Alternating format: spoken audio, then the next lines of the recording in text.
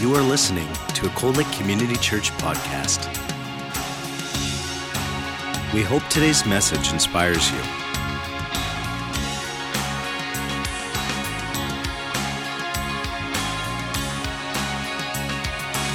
Cold Lake Community Church, a place where families connect. Time goes so fast, doesn't it? Where did the year go? But we've got a wonderful opportunity. We've got a whole new year ahead of us. I've entitled the message today, Reaching Forward in 2018.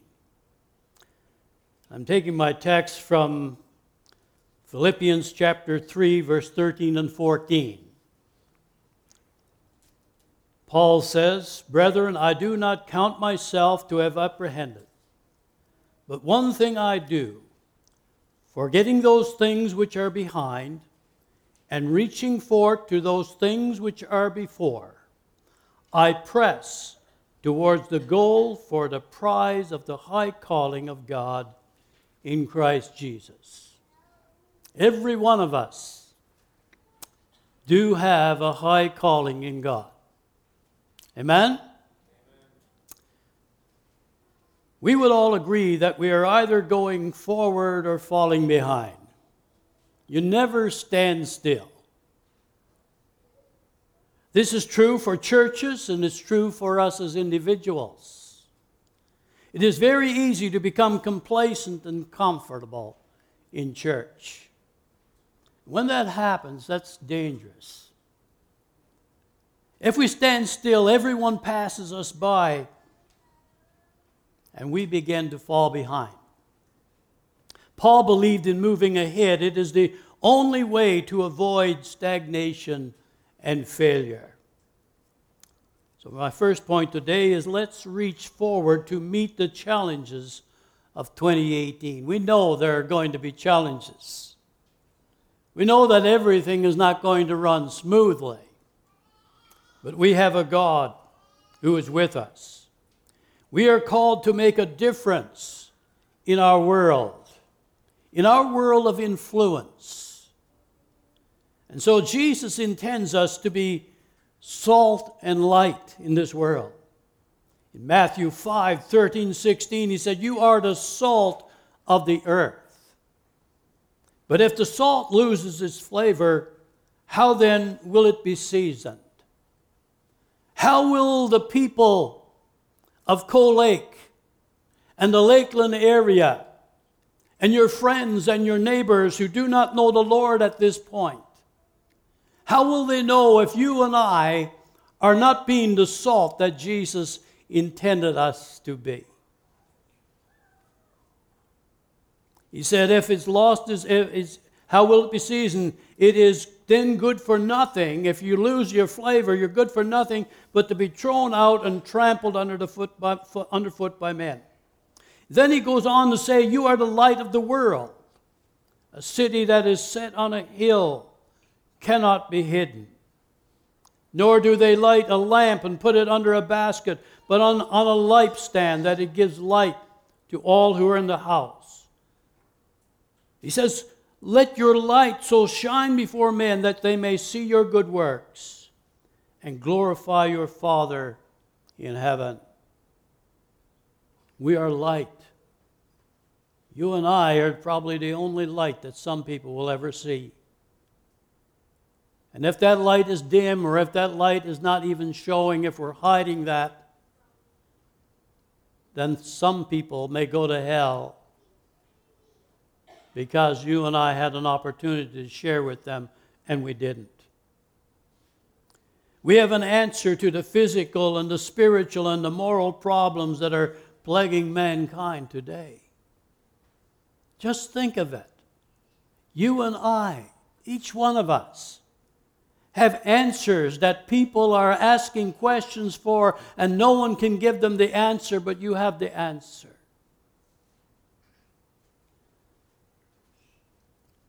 We answer their questions living and teaching and preaching the gospel of Jesus Christ, because that will change hearts.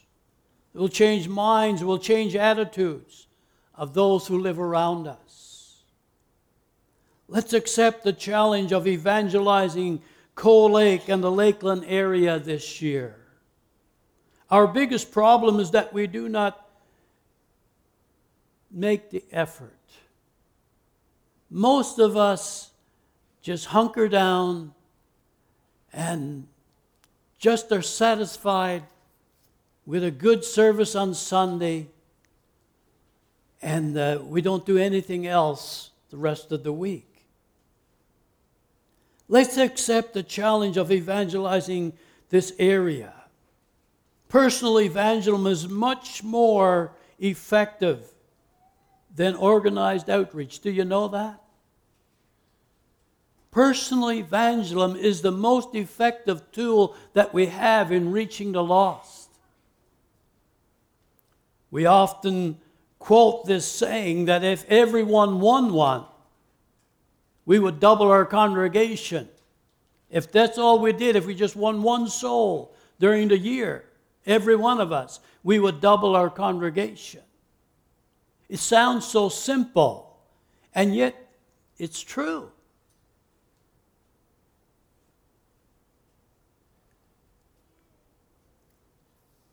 We must, of course, we must not disregard one method in favor of another. There are many methods of winning the lost.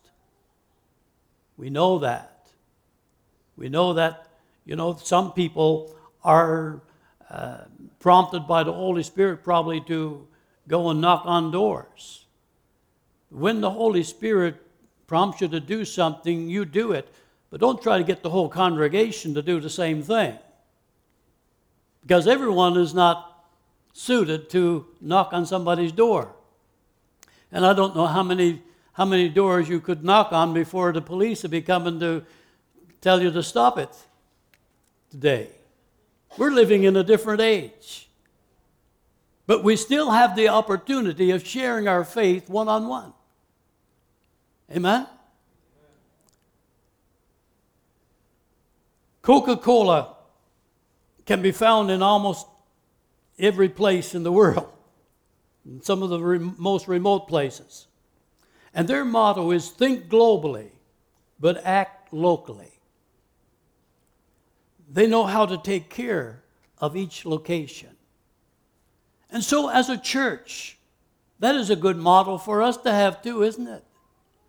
Think globally. We are giving to missions, places where we will never go. But as we give and as we pray and as we support those missionaries, that's our global outreach. But still we have to think about the next door neighbor. We still have to think about our family and our friends and our co-workers and share what God has done in our lives. And let the Lord give us the proper way to do that, and what to do and when to do it. The church needs to learn this lesson of thinking globally and acting locally. Jesus gave the pattern for evangelism for the Spirit-filled believer. In Acts chapter 1:8, you shall receive power when the Holy Spirit has come upon you, and then you shall be witnesses to me in Jerusalem and Judea and Samaria and to the ends of the earth. Both near and far, wherever we have that opportunity. This is the heart of the Great Commission.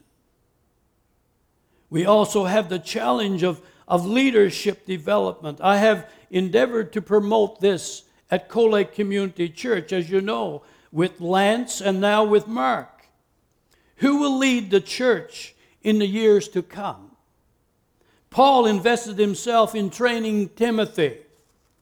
And Timothy was to do the same with other faithful Christians. And this is what we always need to keep in mind, whether you're a men's leader or a women's leader or a children's leader, whatever it may be, you need to be thinking about if something should happen, if my husband or if my wife got transferred and we had to leave this church within a month, who would take over for me?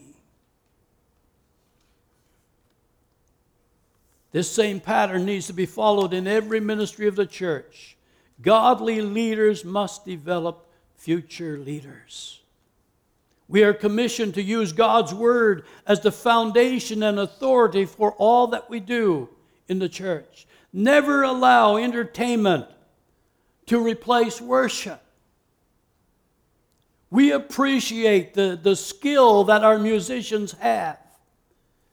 But man, if they didn't have an anointing of the Holy Spirit upon their worship time, it wouldn't be the same. Place a greater emphasis on prayer this year.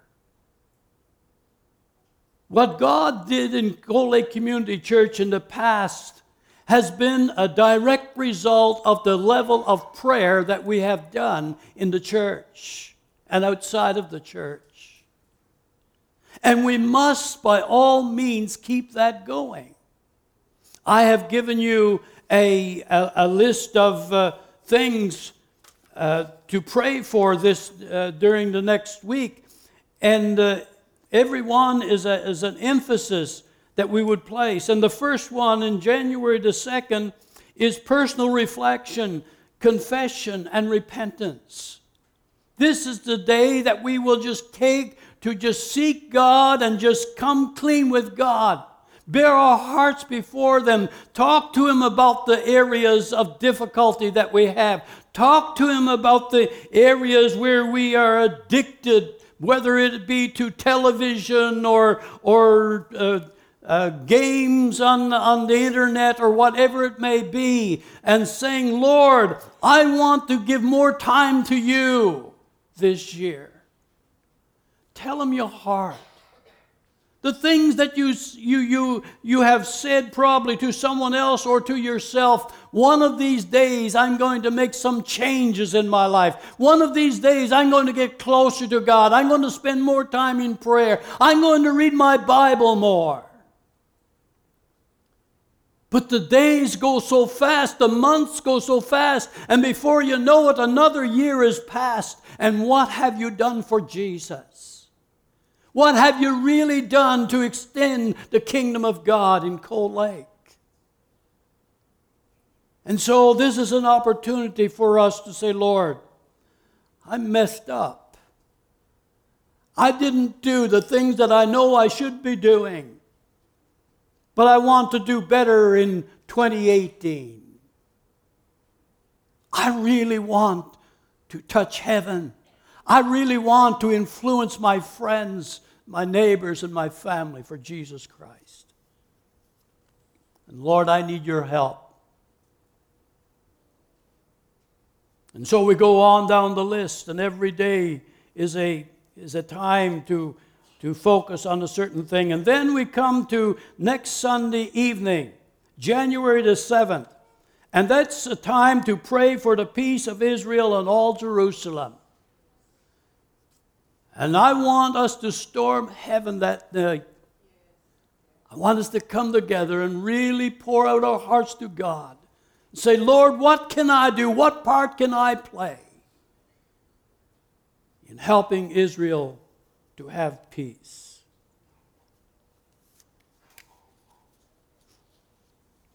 So, my second point is, let's reach forward in 2018 without fear and intimidation.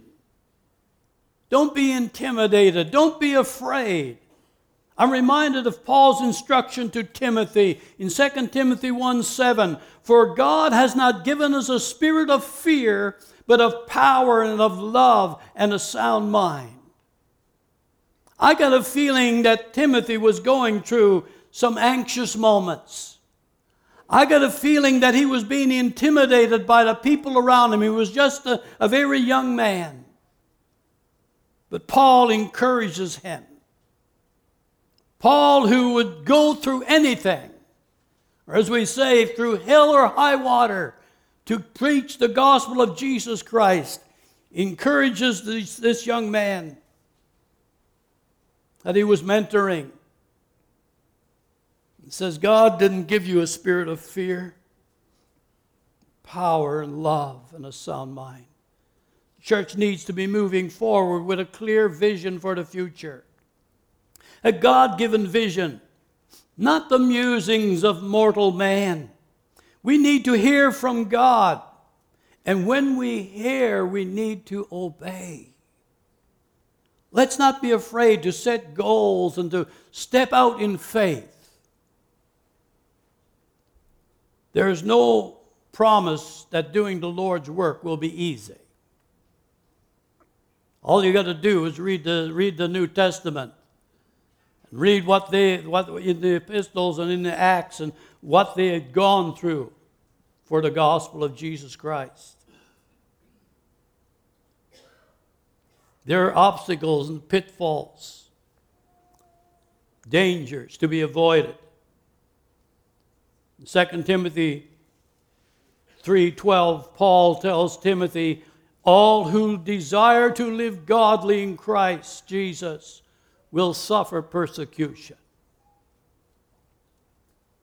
And the things that you and I suffer and call persecution here in Alberta is just light afflictions to what the apostles and the early Christians suffered for Jesus Christ. And may I add, what people in other countries are suffering for the Lord today. False doctrine will always be a hazard to every Bible-believing church. It's our responsibility to warn and inform one another. False doctrine has an element of truth, but adds or takes away from the Word of God. Simply put, it is promoting the devil's lies as truth. And usually the promoters of these lies sincerely believe what they're teaching is true. The warnings of Jesus are sufficient for us to avoid such error, and we need to be aware of that. So that's why I'm always telling you, you've got to get into the Word. You've got to know what the Word says. Otherwise, you're going to be led astray. Matthew chapter 7, 15 and 16. Be aware of false prophets who come to you in sheep's clothing. Inwardly, they are ravenous wolves. You will know them by their fruit. See, the Lord don't just give us something and then, now what shall we do? How are we going to know? You know them by their fruit. What kind of a motive do they have? What kind of a life are they living? Matthew chapter 7, 22 and 23. Not everyone who says to me, Lord, Lord, shall enter the kingdom of heaven, but he who does the will of my Father in heaven. Many will say to me in that day, Lord, Lord, have we not prophesied in your name, cast out demons in your name, and done many wonders in your name? You notice, all of these things they did in the name of the Lord. And then I will declare to them, I never knew you. Depart from me, you who practice lawlessness. Paul's warning to the Ephesian church in Acts chapter 20, 29 to 30. He says, I know this. He's talking to the Ephesian church in Acts, and he says, I know this, that after my departure, savage wolves will come in among you, not sparing the flock. Also, from among yourselves, men will rise up, speaking perverse things, to draw away the disciples after themselves. In Revelation 2, 1 and 7, we have Jesus giving John a message for this same church, the Ephesian church. They had already left their first love by now. He commended them for rejecting heresy, teachings of the Nicolaitans. They hated that teaching, and Jesus said that he hated it also. In Revelations 2, 12 to 17, he rebukes the Pergamos church for embracing this same false doctrine. And again, Jesus says that he hates it. So false doctrine is nothing new. We always need to be watchful of anything contrary to the Word of God. It's the little foxes. The Songs of Solomon 2:15 says, the little foxes spoil the vines. And sometimes we think, well, this is not too bad, it's not affecting anything, I don't think. But let's be true to the Word of God. Let's not be afraid to point out when something is being said. And I don't care. I'm not worried about you coming up to me and telling me, Pastor, you said this, but the Bible says this. If you can put me straight on something, great. I'm willing to be straightened out anytime, day or night. Amen? But we need to go by the Word of God. And if some way we're twisting something, God forgive us and help us to get right and make it right. The way we identify false doctrine is to know the truth. It's the only way. The truth. Study the Word of God and you will recognize a lie when you see it. Amen? They tell me that experts spend very little time observing counterfeit money. They continuously study and handle real money, and this helps them to identify the counterfeit. So when you handle the truth, when you dig into the Word of God, when you read it and study it, and don't rely on people to tell you what it means. Get into it for yourself. The Holy Spirit, the same Holy Spirit that speaks to me, will speak to you, will reveal the truth to you. There's a lot of things that people can say that I really, it sounds so good. I don't know how many times I've been preparing a message and I remember something that was taught to me many years ago and I'm ready to put it in and, oh Lord, thank you, this is good. But then I now, is this really what the Bible says? And when I start looking into the Word, I realize I can't use that. That's not truth. That's just man's idea. That's not what God's Word says. And so if a pastor who is preparing a message to deliver on a Sunday morning can be fooled by something that somebody else says, so can you. I'm just as smart as you are. Amen? Come on now.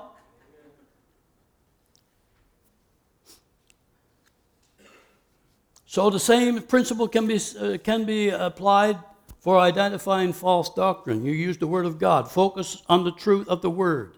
Emotional, spiritual experiences without a solid grounding of the Word of God can lead you down a dark path that no person should ever want to go. We can't go by emotions, folks.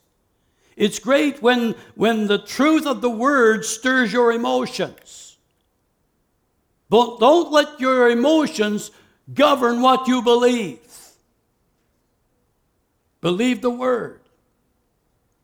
Satan has a counterfeit. And to the flesh, it looks real. Familiarize yourself with the truth, and you'll be able to easily spot the false. The Bible is our source book.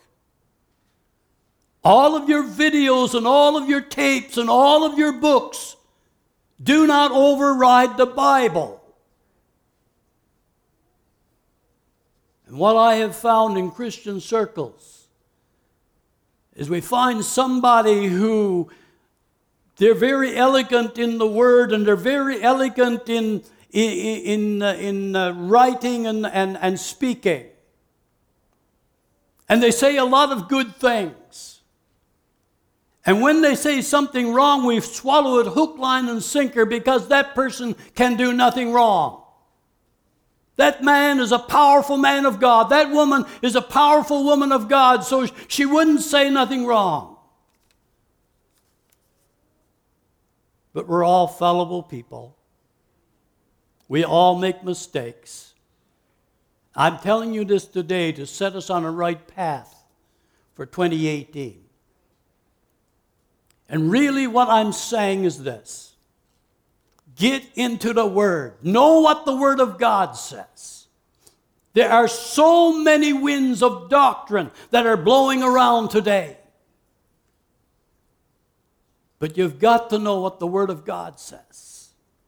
The only way you're going to know the Word of God is to read it for yourself. Amen? The Bible is our source book of truth. Follow the teachings of your Bible, and you will be an overcomer in 2018. Thirdly, let's reach forward in unity in every area of our lives this year. There's an old Union slogan that says, "United we stand and divided we fall."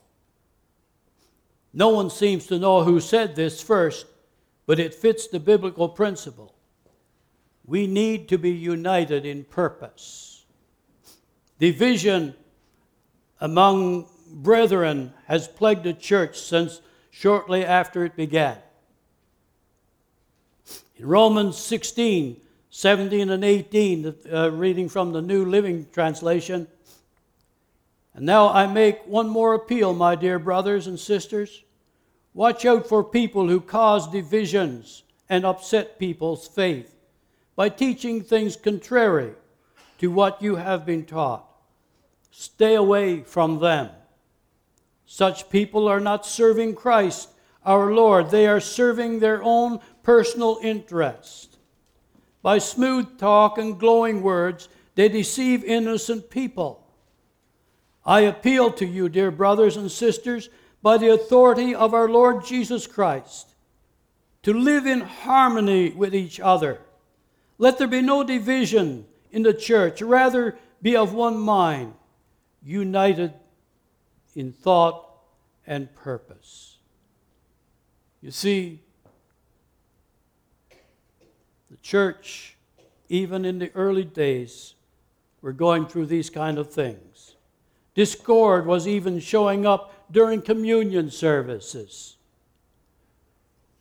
Nothing physical or spiritual can be accomplished where there's disunity. We've got to be united. In Matthew chapter 12, verses 25 and 26, in the New Living Translation, says, "Jesus knew their thoughts and replied, 'Any kingdom divided by civil war is doomed, or divided against itself. A town or a family splintered by feuding will fall apart. If Satan is casting out Satan, he is divided and fighting against himself. His own kingdom will not survive.' Division will destroy every effort, regardless of its merit. It has destroyed churches and set back the Lord's work for years." I would say that most of you know of churches that has been destroyed by division. It has discouraged many Christians young in the faith. And usually it's the young Christians that become the casualty of those quarrels. Because they look at it and they say, well, if this is Christianity, I'm on the wrong ship. Many loved ones have walked away from the Lord and are not serving God today simply because people in the church have allowed and taken up offenses of others and allowed the church to be destroyed and the Christian witness in the community to be destroyed. The few saints that remain wander in a spiritual wilderness, many times, sometimes for years, before there's ever anything that rises from the ashes. The only way out is forgiveness and repentance. And if you are harboring something in your heart against anyone, doesn't matter if they belong to this church or not. It may be a family member. I don't care where it is. If you're harboring unforgiveness, forgive. Repent of it and forgive and start living right. Because you're doing damage to your soul. You're doing damage to the people around you. You're affecting the lives of some who may never come to Christ because of your actions. If you do not forgive and repent, you will die in that wilderness.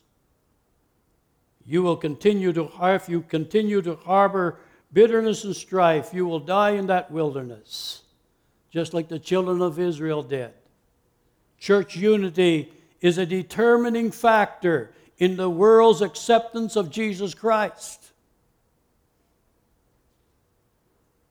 Not only do we need to be united in evangelism, we need to win the lost at any cost.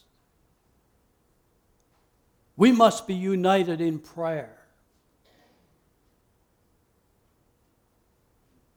That brings me to the fourth point, reaching forward in prayer and fasting in 2018.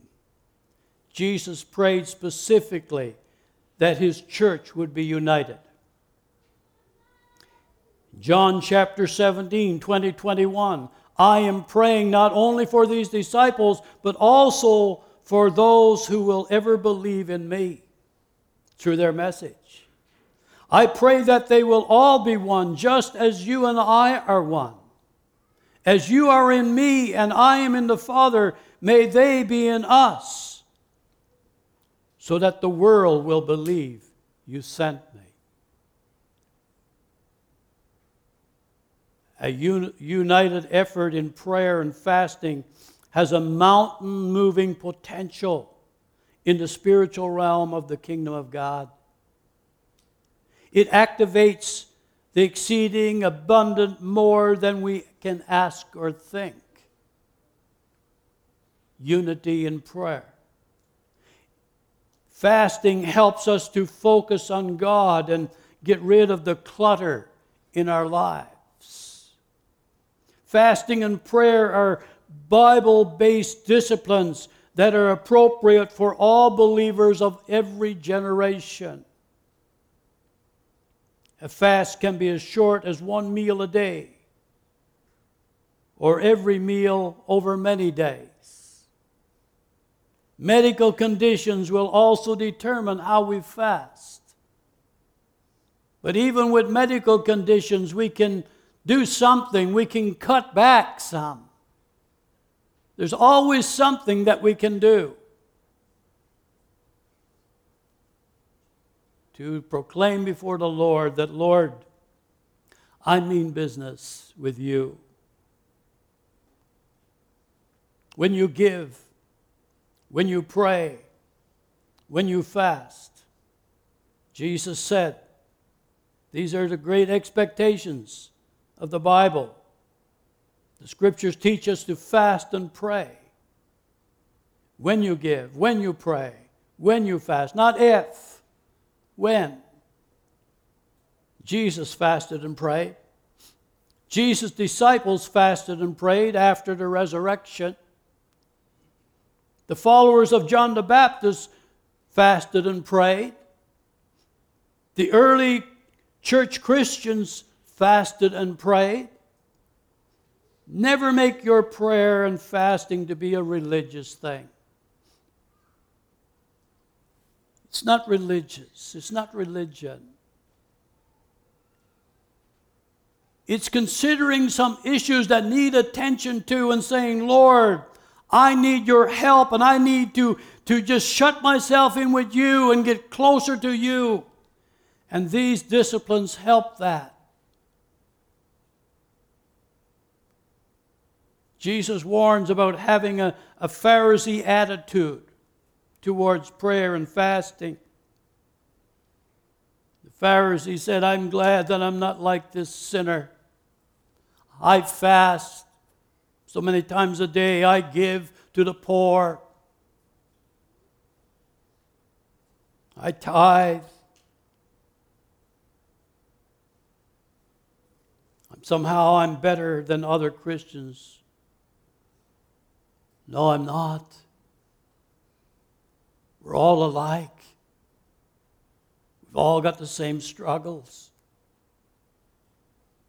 And we're all here today and we're saying, I wouldn't like for someone to know the thoughts that I've had.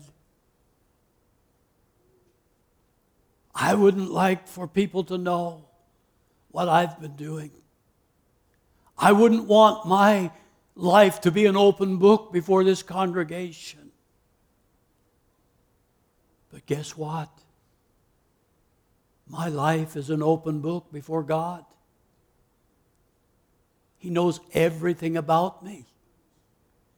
He knows my actions. He knows my motives. He knows my thoughts. Everything. And still He loves me. Still He wants me to be involved in His work. He wants me to pray. He wants me to fast. He wants me to be concerned about the lost. He wants me to be concerned about Cold Lake and the Lakeland area.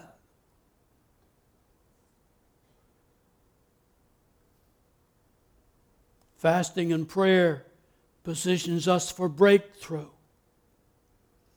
You want breakthrough in your life. You want breakthrough in your finances. You want breakthrough in your health.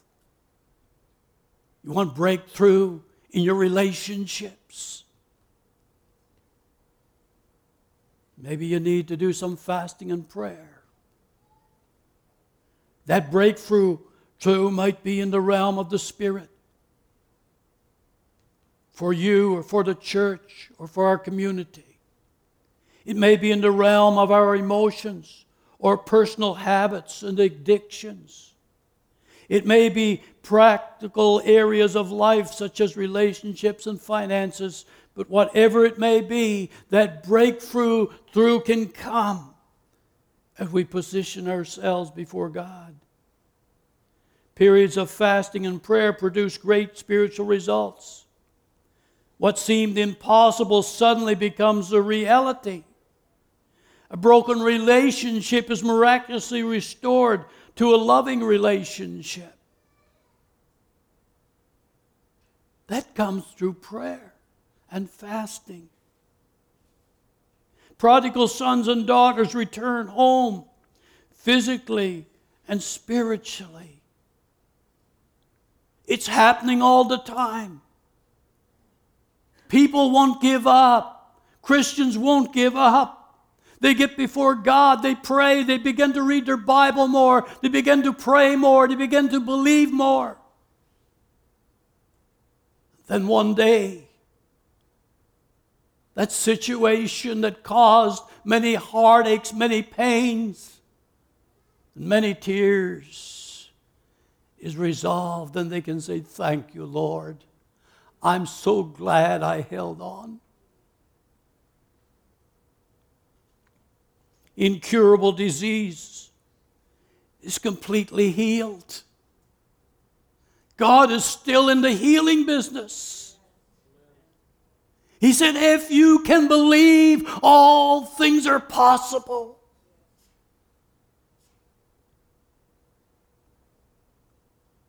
Spiritually dead congregations come alive. All of a sudden, they want to roll up their sleeves and say, what can I do? I want to help. I want to be a part of this. There's a fresh vision for winning the lost to Jesus. There's a renewed hunger to study and learn from God's Word. Musicians, you can come now. There's a renewed desire to trust and obey the Lord in everything. Let's determine that we will move forward into the future as a unified body of believers. Let's determine that we will do all within our power to avoid the damage of division. Let's be united. Let's be close.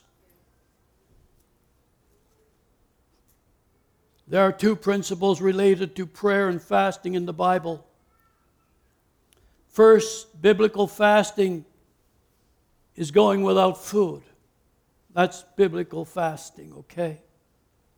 Second, biblical fasting is combined with seasons of prayer. Seasons of prayer. It involves our hearts and how we relate to God and trust Him. So I would suggest that if you can, try to fast a meal, at least a meal a day. Choose which one it will be and pray during that time. And take this little sheet of paper. For January the 1st, center on yourself, your relationship with God. And then on January the 3rd, we'll center in on church ministries and staff and leadership. January the 4th, our city, our province, our nation, and our leaders. January the 5th, for revival and for the youth. January the 6th, Thanksgiving. Giving thanks to God for all that He has done, but thanking Him for what He's going to do this year, for the promises of His Word that are yes and amen to those who believe. And then praying for Israel, because you know something? Those who pray for the peace of Jerusalem and for Israel will be blessed. And I want blessing. I want to experience all that God has for me. I want to experience all that God has for this congregation and for the people that we influence. And I pray and I trust that this is your prayer too. Let's be about our Father's business. And when we come into this place, let's lift up holy hands. Let's consider this holy ground.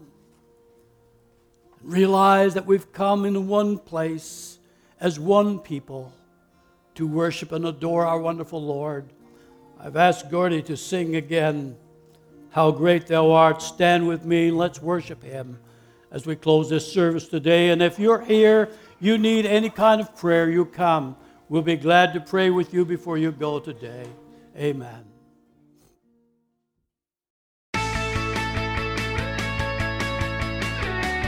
You have been listening to a Cold Lake Community Church podcast.